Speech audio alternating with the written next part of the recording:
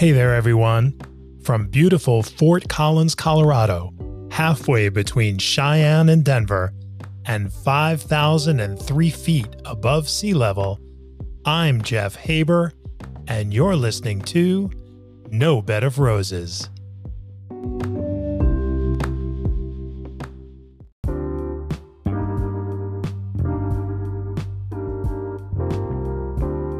No Bed of Roses is brought to you by Connexus. Maybe your company is creating video content, or you're a brand looking for that coveted direct connection with viewers. Maybe you're an established YouTube creator, or you're just starting out. Connexus Interactive Web Video Solutions enables viewers while watching your videos to simply tap on the items they're interested in, directly connecting them to the merchant's shopping cart to easily purchase those items. This all happens without ever leaving the video experience and without ever leaving the site where they started watching the video in the first place. Connexus shoppable video content works using any browser on any device. No download, no plugin, nothing to install. Interactive video like you've always wanted it. Find out more at Connexus.com. That's KENXUS.com.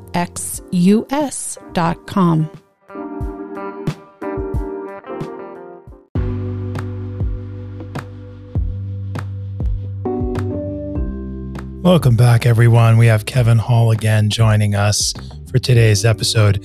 Do you know someone in your life, or perhaps you are someone who just seems like they don't care about what's going on in a relaxed kind of way?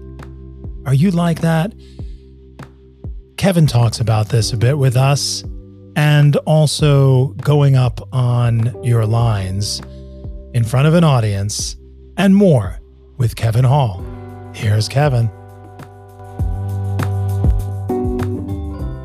Certain people have a quality that they don't give a shit in an attractive way that draws people, things, and opportunities to them.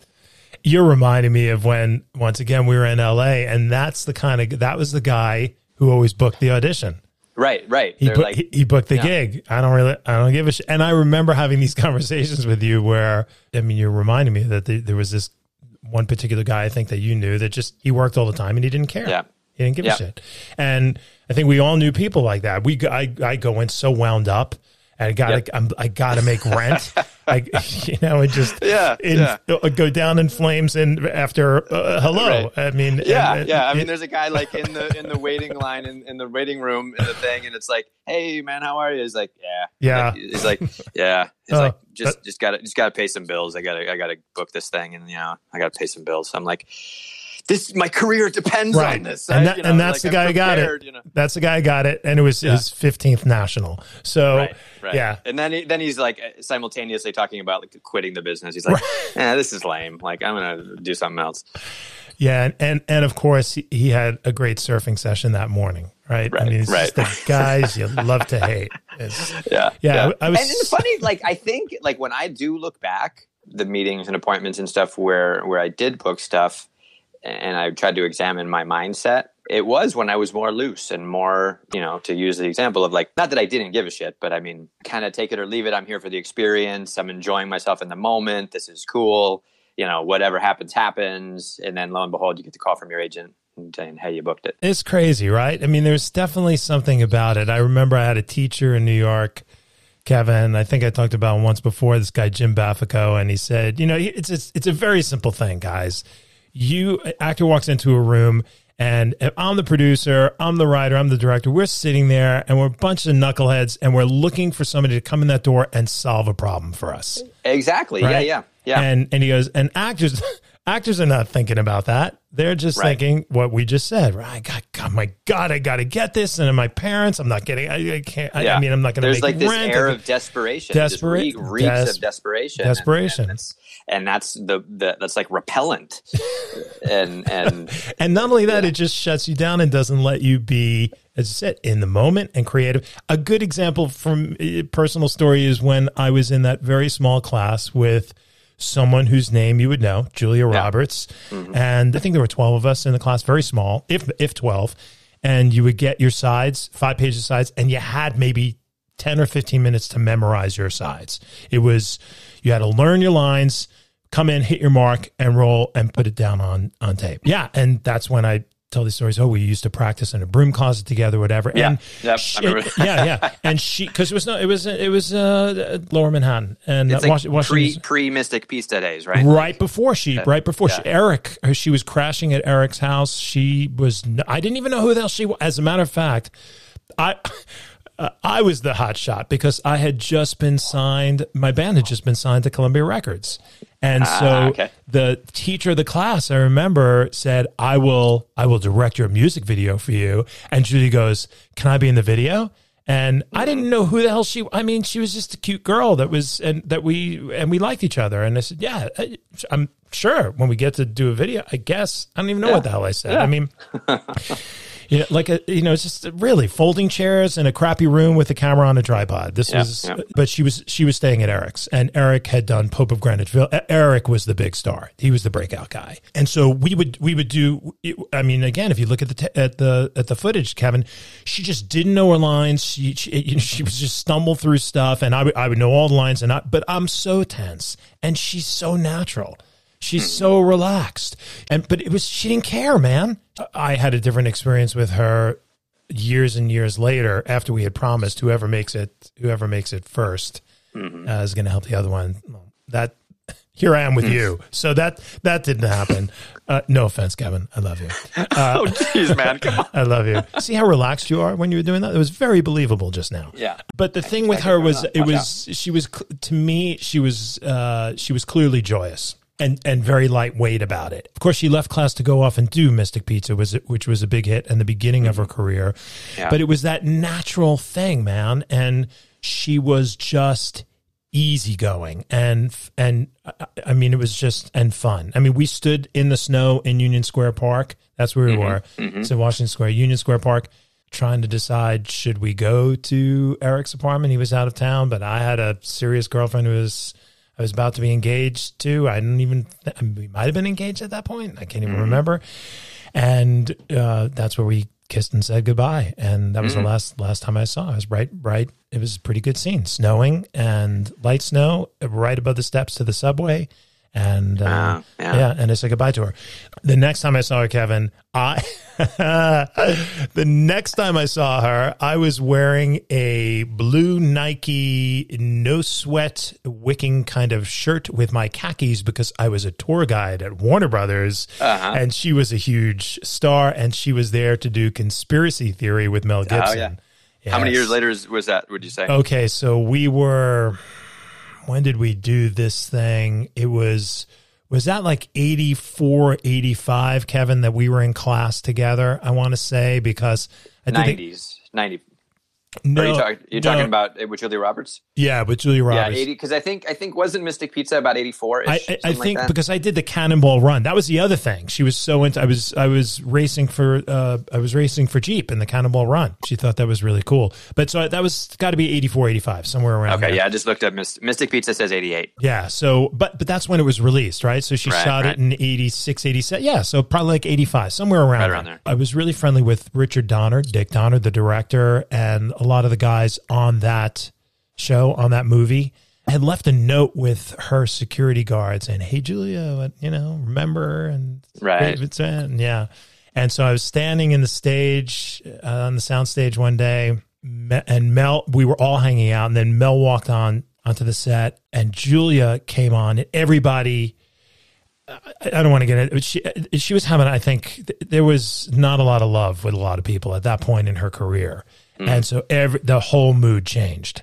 Really? And yeah, everybody stopped talking. And so she walked by, and I was standing there, and she kind of walked by me and then stopped and turned, and we looked at each other. And I remember Richard Siebert, the art director, standing next to me. It was one of those, what's that about? And then she walked on, and I kind of want to say, like, he said something like, "What's that about?" What's that about? What's going on here? Long story. And but she never acknowledged me beyond that. She had some bumps. Years and years later, then I became kind of sort of friendly with her brother, Eric, who actually lived across the street from us when we were up on Franklin and Fuller, but he was. Oh, is that right? Yeah, he and his wife, who's lovely, they were really involved in Best Friends Animal Society. Oh, okay, yeah. Big animal people, and just really nice, and you know, a gazillion lifetimes ago. But going back to what I was saying, it was what you were talking about with that guy. Just didn't really care. There are athletes that have that are gifted athletes that are just wild genetically gifted humans that can do things that others can't, and also have that air about them that can be kind of somewhat aloof or arrogant or cocky. That sort of, in my experience, kind of tends to sort of cohabitate with that. The two go sort of hand in hand. But then there are the very special cases where it's endearing and it's sweet and it's sincere, and at the same time they don't give a shit, and that's like rare and cool. Yeah, and I just saw it, I think, when it was young and real and fresh. That's just who she was, and it translated. It was glorious. It was beautiful, and it was all the things we said. It was fun. It was playful, and it worked. I was uptight and intense and way too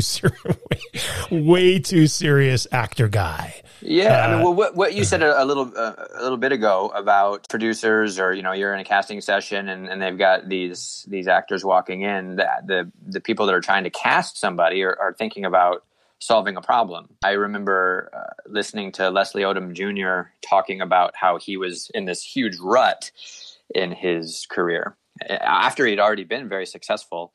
But he had gone, I don't know how, quite a while without booking anything, and started getting kind of negative and started having a bad attitude.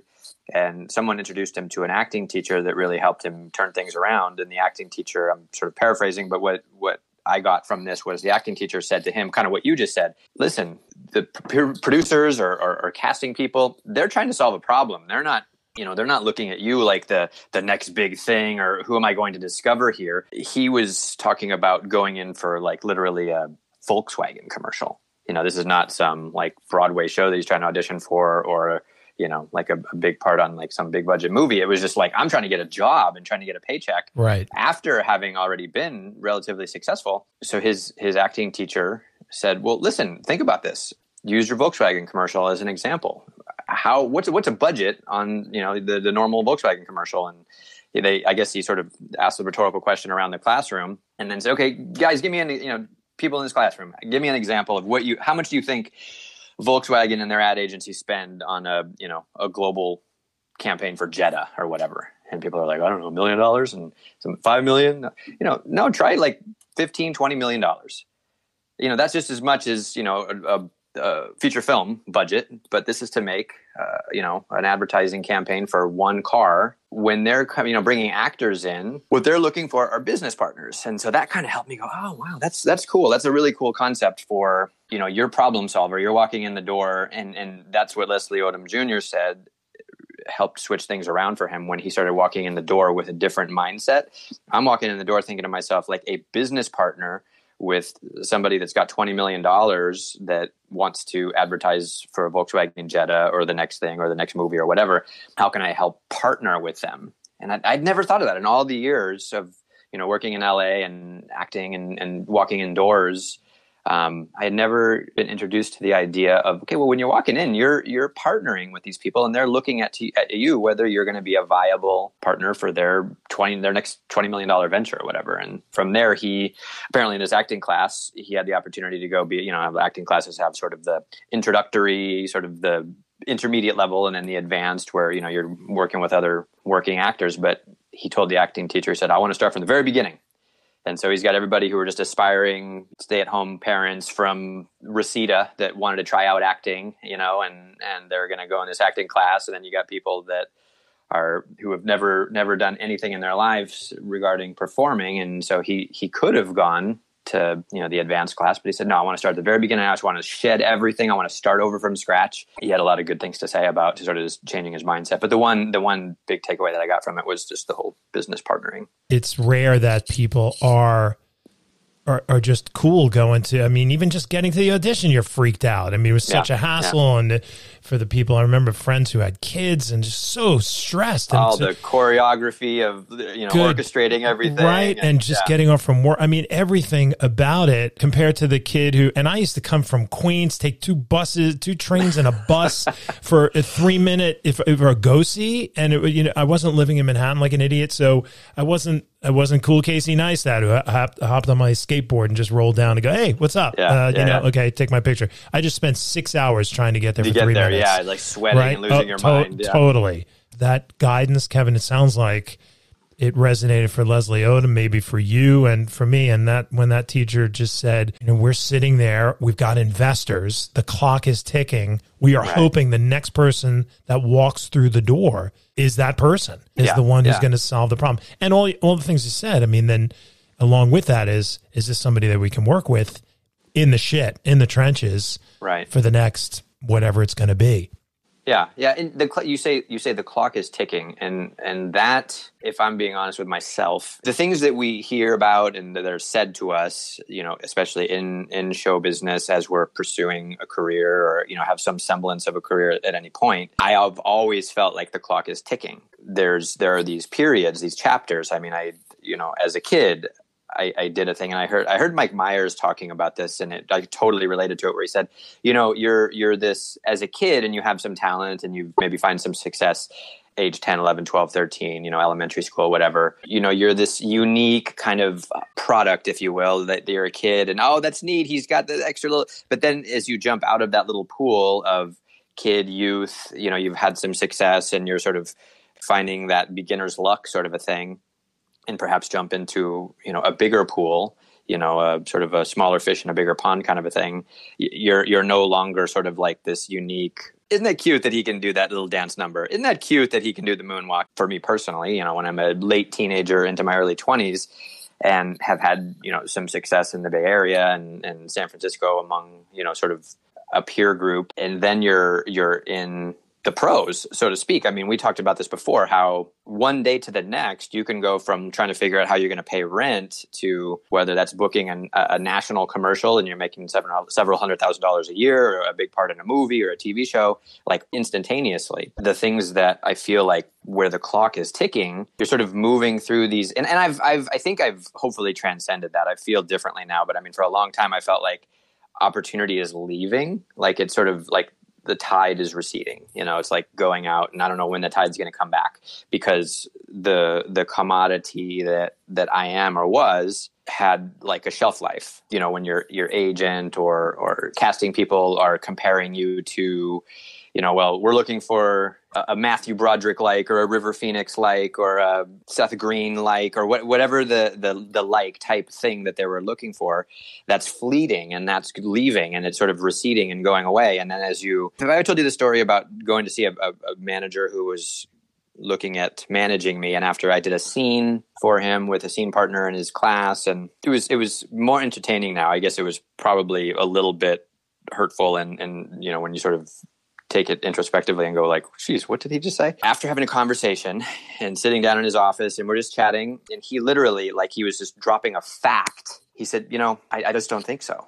And I said, what do you mean you don't think so? He said, I just, you, and I'm probably 26 at the time. He says, you're not going to be interesting as a man again until you're in your 40s. And I thought, I just got hit in the stomach. Like, and I walked out of there and kind of laughed, but I was like, this is one unlicked Cubs opinion or something like that was said to him at some point. So he got into sort of a different spoke in the wheel of the showbiz industry, and now he's being a talent manager and an acting class teacher or whatever. But it was like, that was an odd thing to say, which made me feel. You were how old were you when you did this? I was probably like 26 or 27, 26. Something like that. Well, so you got 14 years to cool your heels, man, because you're not interesting until 40. That's it. So, and I joke with Kristen all the time now, because I'm in my 40s. I'm like, hey, look at me. I am interesting now. Most interesting look guy how I know. Interesting I am now. So because I'm in my very 40s. Interesting. What the dude said. So, I mean, I don't know. And so as I move past, I've got years obviously behind me now of other pursuits and other business ventures and other successes and failures and life experience and whatnot. So it's not so much of like everything in my soul riding on live or die success of making it as an actor. But it was, there's definitely time and like what we're talking about, giving a shit and the sense of, these fleeting opportunities coming and going. But then you just have to, for me personally, I just have to realize that obviously, we don't know what tomorrow is going to bring. I mean, obviously there's something to be said for being proactive and moving in a direction that you're pursuing, or you're pursuing something, or you're trying to get better at a craft, playing the violin or jazz dancing or whatever. It helps to obviously continue to work on your instrument, so to speak. But that feeling of age and being at a point where it's like, I suppose, authentically not giving a shit in a way that I go back to that. I don't want that to sound insensitive or like because I can't fake that. I think I just care too much, and it's like probably comes out of my pores sometimes. I think that gets paired with like wanting to be liked and not wanting to piss people off. And hey, look, I am a professional. Hey, I am a good partner. I'm accountable. I show up. I do what I say I'm going to do. And yet you watch these people who aren't, and they're flaky and they aren't reliable, yet they're the ones getting hired for. So it's like just sort of a weird dichotomy. But I guess now it's arrived at a point in life where I'm at peace with stuff, and I know where my talents lie, and I know where I find joy and find happiness, in that space, performing or recording something or doing comedy or writing something. I mean, there's a different, I don't have to have someone's approval for, hey, good job. Hey, attaboy. Good job there. It's like I guess it's the steel has sort of kind of hardened in the kiln, or like it's been blacksmithed enough to where it's the edge is sharpened over time, and I kind of know where I'm at with things. Well, it sounds very evolved of you, but I call bullshit, because as an artist, which you are, the truth for you and for me and for us is that audition never really stops. The audition experience that they have is when they interview for a job. Mm-hmm. And they'll do it once. They'll do it, in my case, I'll do it 65 times as for a job. But and when you're auditioning and you're in the arts, it never ends. Right. It never ends. And the reality of the ticking clock I was talking about, the ticking clock on the business side, right? On the other side of the table for the producers, they've got the investors, they've got the money tied up in escrow. They've got to make this thing happen. They got to make it happen now. For us as performers, as artists, Kevin, that ticking clock is real. And it is real for all the reasons that you just said, that you're the young, cool, quirky high school kid, and then you're the young, cool, quirky college kid, and then are you still being cast below your actual age, or are you not, or you're now the weird uncle suddenly who's never been married? Yeah, 100%. I mean, and thank you for calling me on it. I mean, there are times too where you question, am I in decline? Because I've had moments where I've fully blanked, like I've fully gone up. Like, I think I've worked out a monologue, and then they're like, whenever you're ready. And I'm like, I got nothing. And it's like, what the fuck? I'll be right back. Literally, like, what in the hell? I've done that a couple of times over the last few years, where I went. Are you still auditioning? You said last few years. Are you still out there? Yeah. Oh, yeah. For sure. Oh, good. Okay. Then. Yeah, I'm okay. Totally, that's awesome. Perpetual masochist. Yeah. See that? Well, then I stand on my I call bullshit thing there. Thank you. Mm-hmm. I didn't even know that. I went to for the repertory cast of Boise Contemporary Theater, and they basically said, pick a contemporary monologue and do that. I think, working and being exhausted and, trying to get sharp on this monologue that I was trying to put together, I think I was able to get through like the first line, and I just lost the whole thing. It was just like blank. I'm like, Jesus Christ. Do I have dementia? Hold on. Take us there. This is a community theater? It's 99 cent. Yeah, it's equity waiver, whatever that means. 99 seat. I gave blood yesterday, Oh, he did? Yeah, which I'll tell you, we stand no chance. COVID is going to, this is at a place where they collect your blood. The phlebotomist, the dude's got his mask off in one room. Oh, what God. Okay. I would be horrified. You're a brave Oh yeah, my kid. wife. I said to Kristen, the last time we gave blood was post 9/11, and a call went out 2 weeks ago in the local paper that they were short on blood. So absolutely, we're going. And I'm thinking, if any place is going to have its act together, it's going to be UC Health. No. They interview me in a tiny, like a broom closet. And this time I'm not with Julia Roberts. I'm in a broom closet with a phlebotomist. With a phlebotomist who I said, so did you get your shot? She goes, no, I already got COVID. I'm thinking, oh God, get me out of here. Get me out of here. We digress. So you're in it's another story. So you're in a theater. I'm having to keep my cool here, Kevin, because you're telling me a story about community theater. I got Waiting for Guffman spinning in the back of my head. Arcadia, but yeah. What is Arcadia? It's a play by Tom Stoppard. My sister Shay, who's a Tom Stoppard. Okay. a theater major, and she studied. Now she lives in London, and she went to do her master's degree program with like the National Theater in London. And so she's like an encyclopedia. I mean, she is versed, skilled, nice, talented. We need to get her on the show. Let's get her on the show. Yeah. Oh, she would love it. She would love it. Let's get her on the show. Great. And so I'm asking her, what's a good contemporary monologue for me to do? So she said, here are a few. Try this, and this, and Arcadia. So these theater heads who are they know every show, every character. It's like me, reciting lines from Men in Black. I'm a dork when it comes to like memorizing goofy movie lines from like, is that better? Was that Rip Torn? Rip Torn's like, the Exodus continues, my friend. Is that better? Is Vincent D'Onofrio, where he stretches his face back. Oh, right. When they say, okay, well, what have you prepared for us today? And I say, Arcadia with such shrimp and such. Scampi. I made you a shrimp scampi. That's what I've done. Is that wrong? Shrimp scampi with the side of lemon, slices of lemon wedges.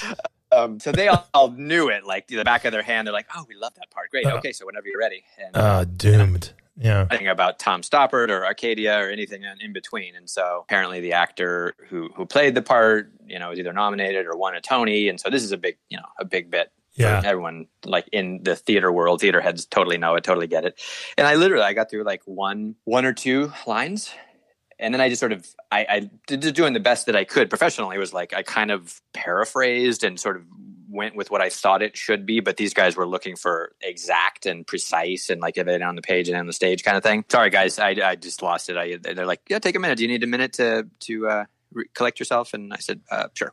So, I tried to kind of like regroup and go at it again, and it just wasn't there. It just was actually not there. This would be more like a few hours, maybe days. I might need hours or days. Next season, maybe. How much time? It's so, God, you just telling me an audition story where a talented guy and mega talented guy like you walks in. You're very sweet, Jeffy. I am very sweet, but I also know what I'm saying. A mega talented guy like you walks into a community theater. How many people were in the 15th row looking at you? How many? Three people. Three. Yeah, three people from Boise. And I'm not saying in this in a condescending way, but yes, I am. And you walk in and they can't feel it, see it, find it. Now, I'm totally biased. I get it. But I tried to recover, and thank you, Jeff. I mean, that's such a beautiful thing, and you and I have talked about so many things where I've been like a production assistant on a thing, but in between setups, I'm like doing a bit in front of like the grips, and everybody's like rolling, laughing. I'm like, can I be in this? I would rather not be the production assistant. Can I be in this show that I'm holding? Carrying cables for. Right. But I actually said I also do stand up. I got a real sharp 5 minutes. And they're like, well, we don't really use stand-up material, for auditioning for, the seasonal cast or whatever it was called. It was like that season they often. Do you know what you were auditioning for? Were you just for the ensemble? And the ensemble, yeah. So you're basically like a pool of actors that they draw for each of the shows that they do that season. Right. Did they have the list of shows? Did you know what was coming up? No, I didn't. No didn't idea know what they were doing. Yeah. And, so you're about to go into Oh Calcutta. Do you know that? that's the all nude. That's the all nude play. Is it like a Bollywood kind of thing? Or? It's no. It's a famous. It was the first fully nude play on Broadway. Love it. Okay. Oh yeah. So, Calcutta. Oh Calcutta. Yeah. I'm gonna look that up. Yeah. Yeah. Mm-hmm. Yeah. So I asked them if I could do some a bit of my stand up, and they actually let me. It was cool. They and they laughed and they said, we don't normally do, stand up material because this is, contemporary theater, and, we're looking for skill set in that area, and stand up is sort of a different skill set. And, but they're like, sure, yeah, go ahead. And, so I did a few minutes of one of my bits, and they laughed, and they thought, that's really good. Yeah. And I guess I saw myself out, and it was shocking and a little bit of a kind of, oh God, experience of that hasn't happened before, where I'm just completely blank. But I had another similar thing where I was doing a really good friend of ours does hotel guest service training. Now you speak in my language. Yeah. There you go. And, he's also wicked talented, Marty Baird. He's done this for years and years, and they travel all over. And, is he in Boise with you also? Yeah. Mm-hmm. Yeah. We met because our kids were in school together, and, we kind of hit it off and became good friends. And his company needed a bilingual instructor, and we went to a hotel that was reopening in Miami. They had a huge number of staff that were Spanish speaking, predominantly Spanish speaking. I practiced his sort of whole process, and it's a multi-day training event, basically, where, they kind of do all of the psychology approach and interactive, and you're throwing candy to people in the room, and they're catching, and they're interactive, and you break up into groups, and you're over here, and you're, looking at images up on the screen, and do you see an old lady carrying a bundle of sticks, or an airplane flying through the sky? Like all kinds of just, it's very involved. I enjoyed it. Adapting it to Spanish had never been done. And so I worked with Marty on doing the best version of because I'd watched him do it. But I had flown overnight from Boise. I took a late flight, connected through Minneapolis, and then down to Miami. And I'd missed a flight, so I think I was stuck in Minneapolis and got on a later flight. So I literally showed up. I was supposed to get there the day before so that I could meet Marty and get organized, and then sleep that night, and then the next day do the classes. I literally was like running from the taxi into the hotel, into the thing, throw all my shit in the room, and then like run to the conference room. How many people in the room? 100? No, it wasn't that many. It was probably like 50 or 60. Okay. 50 or 60 Spanish speaking staff. Yeah. I had a little bit to, like cutting it by, under an hour to like start getting prepped, sweating, running, exhausted, no sleep. I'm on no sleep, Jerry, no sleep. And I'm getting That's in the place. Marty did the intro for me, kind of like you would do at a stand-up bit. They're like, ladies and gentlemen, let me introduce Kevin Hall from, so it's like Marty's in front, and he did the intro in Spanish or English? Kind of English mostly, and maybe said like gracias, and this is Kevin Hall. You're screwed. You're screwed already. Like, yeah, and we got execs too, like the dudes in suits, like in the back of the room, like the with GM, their arms, right. Their That arms folded, like, what do you get? What do you got? Like, show me, like, what am I paying $14,000 for here? Like, what is this? I was trying to start, and I had my joke, my first 5 words that I'm going to say, and like I'm looking across the room, and nothing's coming in my head, and all you're thinking is, man, I need a cheese Danish. And like Marty's over there, like at the buffet having a banana. I need a cheese Danish. I would love to be able to have some of that oatmeal, Marty, please. I'm like sweating. Literally, I'm like, Jesus Christ, how many shows have I, like, just using Dos Amigos as an example. Right. We would what'd you do? Nearly 100 shows a year for 5 years. So I mean, add that up. That's a lot of shows. 1,000 shows. I'm thinking you did. And like Harriet Tubman, a musical bit. We're doing that and like traveling all over the place, and like to stand in front of a room. I love being in that space. I mean, that's my, it's a good spot for me to be. I feel very natural. I feel like I really enjoy that energy, but to feel that sort of shock and awe of like, holy shit, why isn't my brain working? What happened? Is there's like, did a wire break in the connections inside my brain? And it just like, it was horrifying because the words were literally not coming. I'm like, is there something wrong with me? And then is this what a stroke is like? Am I having a stroke? Like, no doubt, right? Like, right. It's something like, holy crap! Right. And Marty's in the back of the room, like doing the circle with his hand, like, come on, come on, you got it. Like in like mouthing words. And then like his expression that he uses is like, the room wants you to be successful. And we've heard that, right? You know, in performance, like the room wants you to do well. Like everyone that's watching, they don't want to see you up there suffering or stammering or losing your mind or having a meltdown. They're like, come on, it's okay, kid. You got it. Let's do it. I had this joke that I was supposed to do about Shaquille O'Neal. In Spanish? In Spanish, yeah, because I had done a Lay's potato chips commercial in Spanish that Shaq did. So it was like, no puedes comer solo una. You can't eat just one. Okay. And we were the team that played against Shaq. We were Los Gigantes. Oh, okay. You're the Giants. The Giants, yeah. So they hired a bunch of short guys to go, put basketball uniforms on.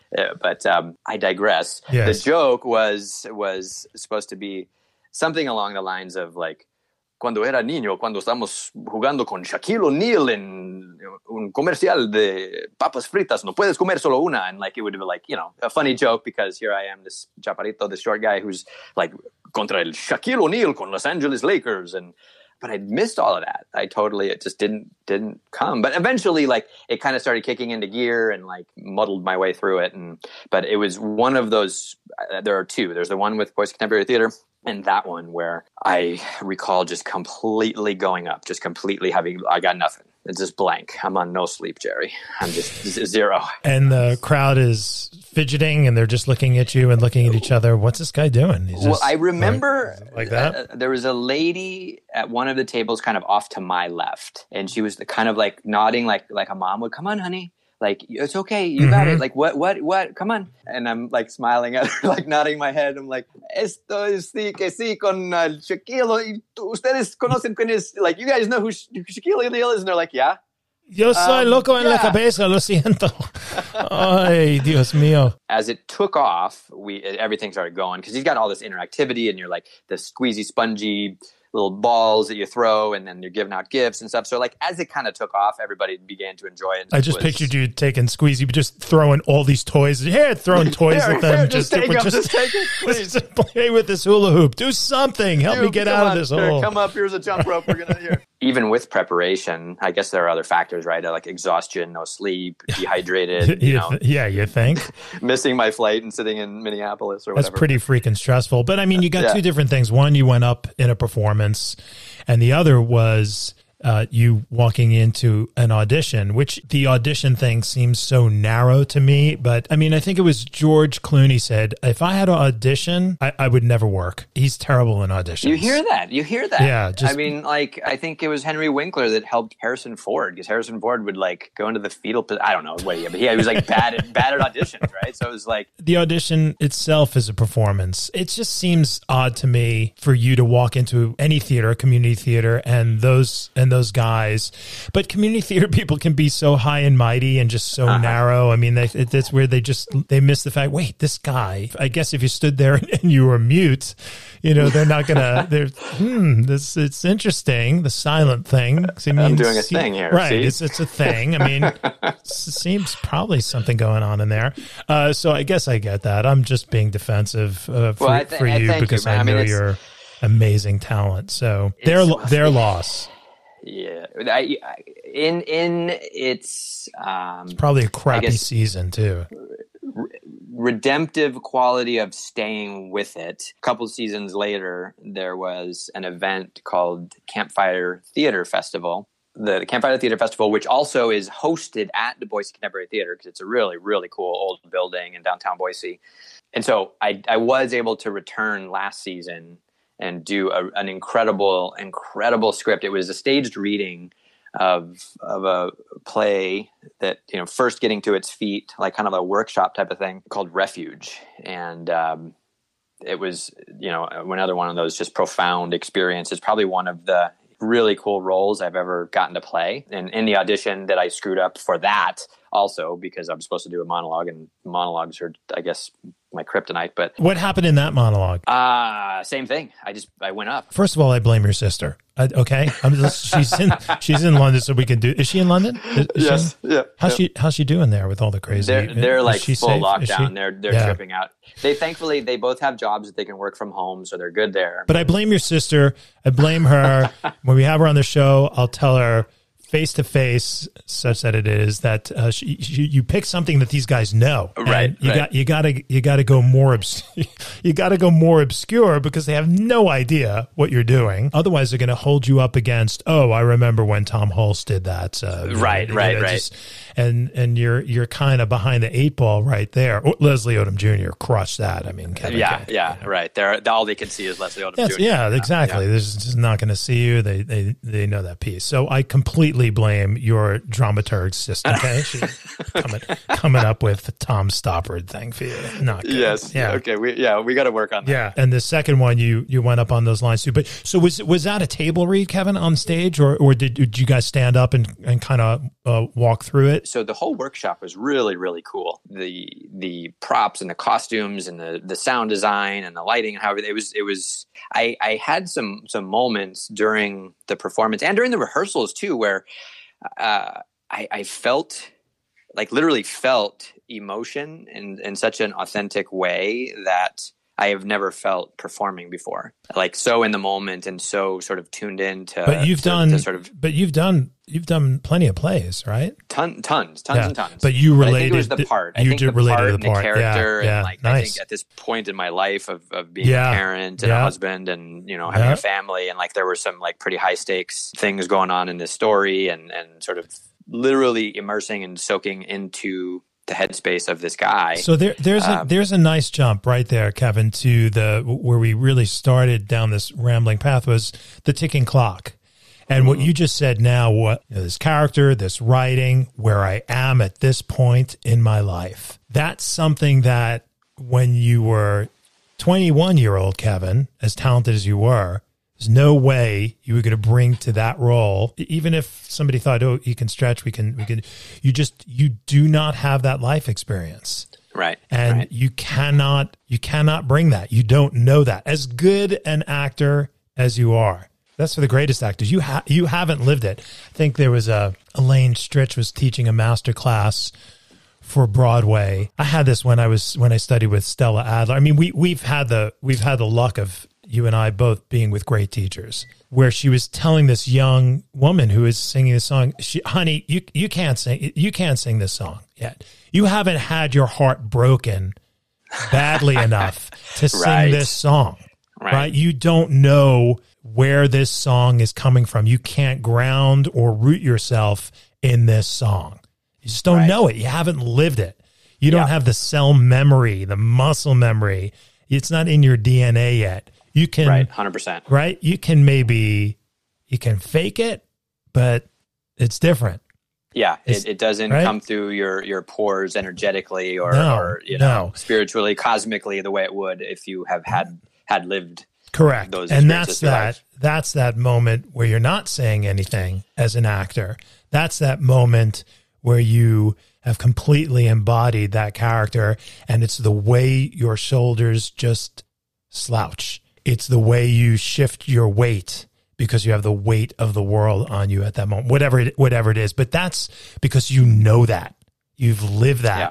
And that's different from as an actor. Oh, I'm going to search. I'm going to look at that. I'm going to see that. Maybe you can get there, but it's different. It's different. Yeah. And so it is. That only comes from living. That comes from being. That comes from being scarred. That comes from being beaten up. John Huston, just all these guys who were great directors, great writers, great actors back in the day had so many different jobs, different careers, different things, but they lived life. Yeah. Right? So much. There's so much, and I find myself these days looking for perhaps some kind of, I guess, guiding star or guidance of some kind from those who came before, like you're talking about John Huston, or I'm listening to the audiobook of Alan Arkin's sort of memoir right now. God, is that great? Because I'm a huge Alan Arkin fan. It and Second City and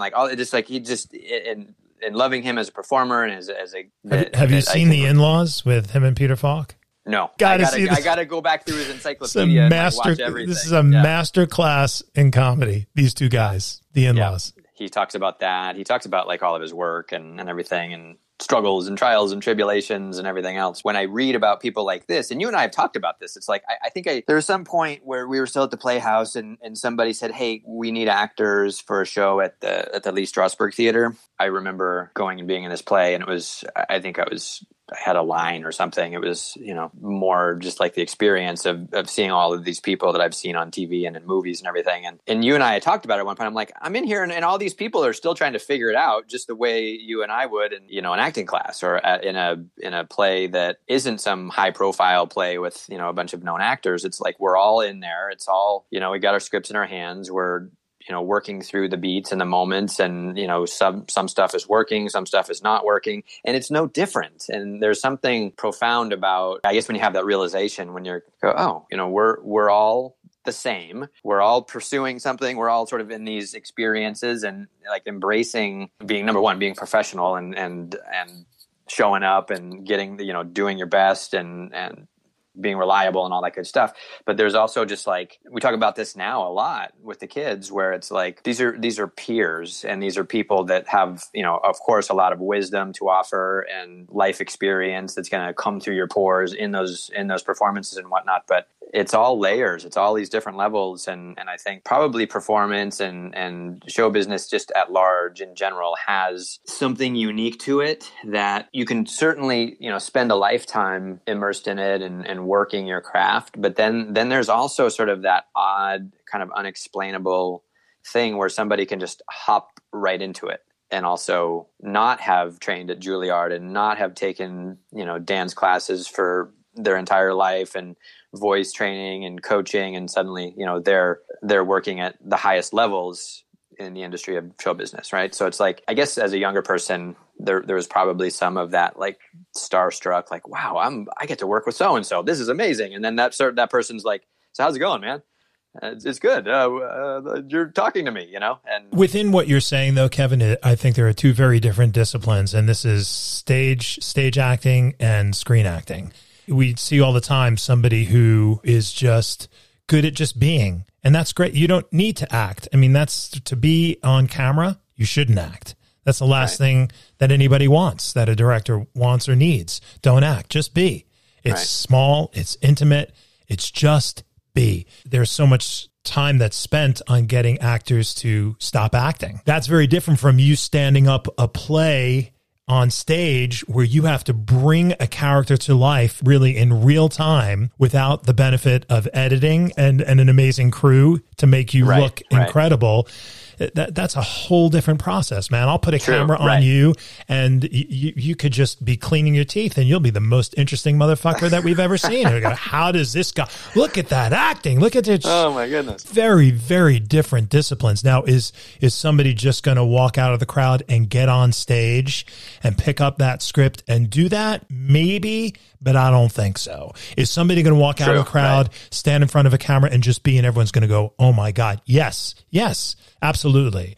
Because that's the uniqueness of a person and the ability of that camera to capture that intimacy.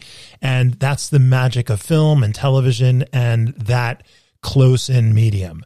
But that's not... Good point. That's huge point. That's not stagecraft, man. That's it's a totally different discipline. And that's where you're not going to get up and be a Broadway dancer without busting your ass 5 days a week in class, 6 hours. You're not. Yeah, absolutely. 100%. You're not going to do it. You're not going to do it at that level. You're not going to be a performer like Leslie Odom Jr. on stage. You're not. Yeah, different deal. 100% different deal. It's like, it reminds me of like stand up, like the gregarious, outgoing, salesperson that can make people in the boardroom laugh because they're good at jokes or they're the life of the party. The craft is something that takes years and years to hone and sharpen and work on. So yeah, I mean, the theater bit or the theater part of things is such a special, unique, timeless thing that, you can walk into a theater in New York City and Lincoln Center, or you can walk into Boise Contemporary Theater in Boise. And like I've said before, like you smell that paint, you smell that lumber, you smell that sort of that you feel that kineticness in the air and that sort of buzz and that energy that's so infectious. And so, it just sucks you in like a freaking magnet. But for you to stand on that stage and command the attention of whether it's a 99 seat theater, Kevin, or it's 750 seat theater, and all eyes need to be on you for that moment. That's very different on stage than me as a director having you and then and forcing everyone. I'm going to put the camera on you. That's all. No one has a choice. That's what they're going to look at. I'm controlling that. That's a very different experience. Yeah, it sure is. From you as a performer being that open conduit, that open channel for this writing, for this performance, for this character to come through you and affect 750 people. So they go, what the hell was that? That's the magic of theater, man. And that's what we're hooked on. So yeah, you're hooked on it, and you're going on this. It's like more. Give me more. Oh, yeah, give me more. Why? No, it's over. No, it can't. Be over. Like, and then it's I guess that's the thing. I mean, going back to like show that I did where it just ended too soon. It was you leave wanting more. No matter what we talk about, it's apparent that we're completely fucked up, Kevin, because as artists, we just wind up circling back to this, and I'm wringing my hands as I'm talking to you, and you're telling your story. And I'm thinking just to get in theater again and but I mean, COVID has shut that down now for the foreseeable future, but it's a thing that we can't get out of us. We can't shake. Yeah. And I guess embracing it, I think there's a power in letting go to a certain extent, because it's like not judging myself or not being hard on myself about things, because I can tend to be pretty rough on myself and critical. One of the things I've learned over the last few years is kind of letting go of it, and just I think that's helped me a lot, and just being sort of more at peace, because there is so much conflict, right? I mean, like what you're describing, I mean, we're totally screwed up. It's like you can't help it, but I like it. I embrace it. And it's sort of one of those things where one of, I guess, the big aha moments I've had in having some more years on this planet is try not to be so hard on myself. It's a constant, ever evolving effort. I can be pretty freaking hard on myself, and, walking out of a place going, man, I screwed that up, didn't I? You may have, listen, I'll just tell you, you may have screwed up that moment, that audition. But the thing is, Kevin, you're inherently talented. Nobody can take that away from you. No audition can take that away from you. No screw up. If that wasn't the right moment for whatever factor, life happens. Life happens.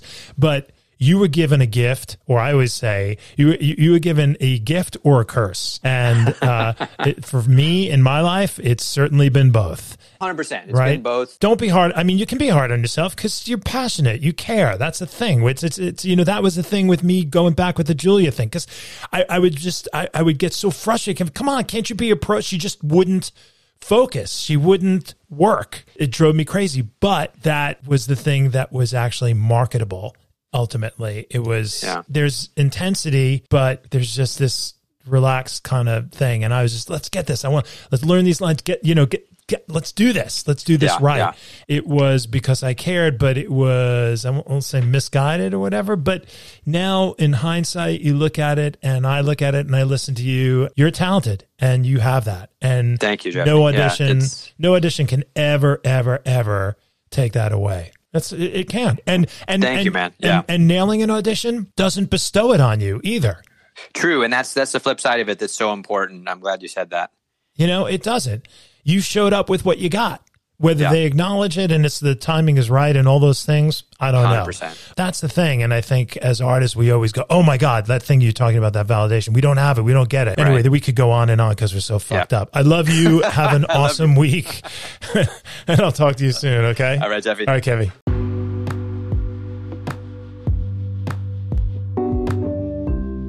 That does it for today's episode, and perhaps you figured out who you would rather be in a broom closet with, Julia Roberts or your favorite phlebotomist. There's no right or wrong, no judgment on this. It's just whatever feels good.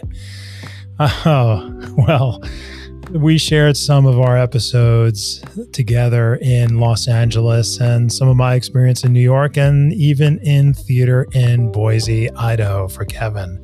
Lots of different stories. Hopefully you enjoyed yourselves. Until we meet again, stay safe and remember, you will find no bed of roses wherever you find fine podcasts. See you soon.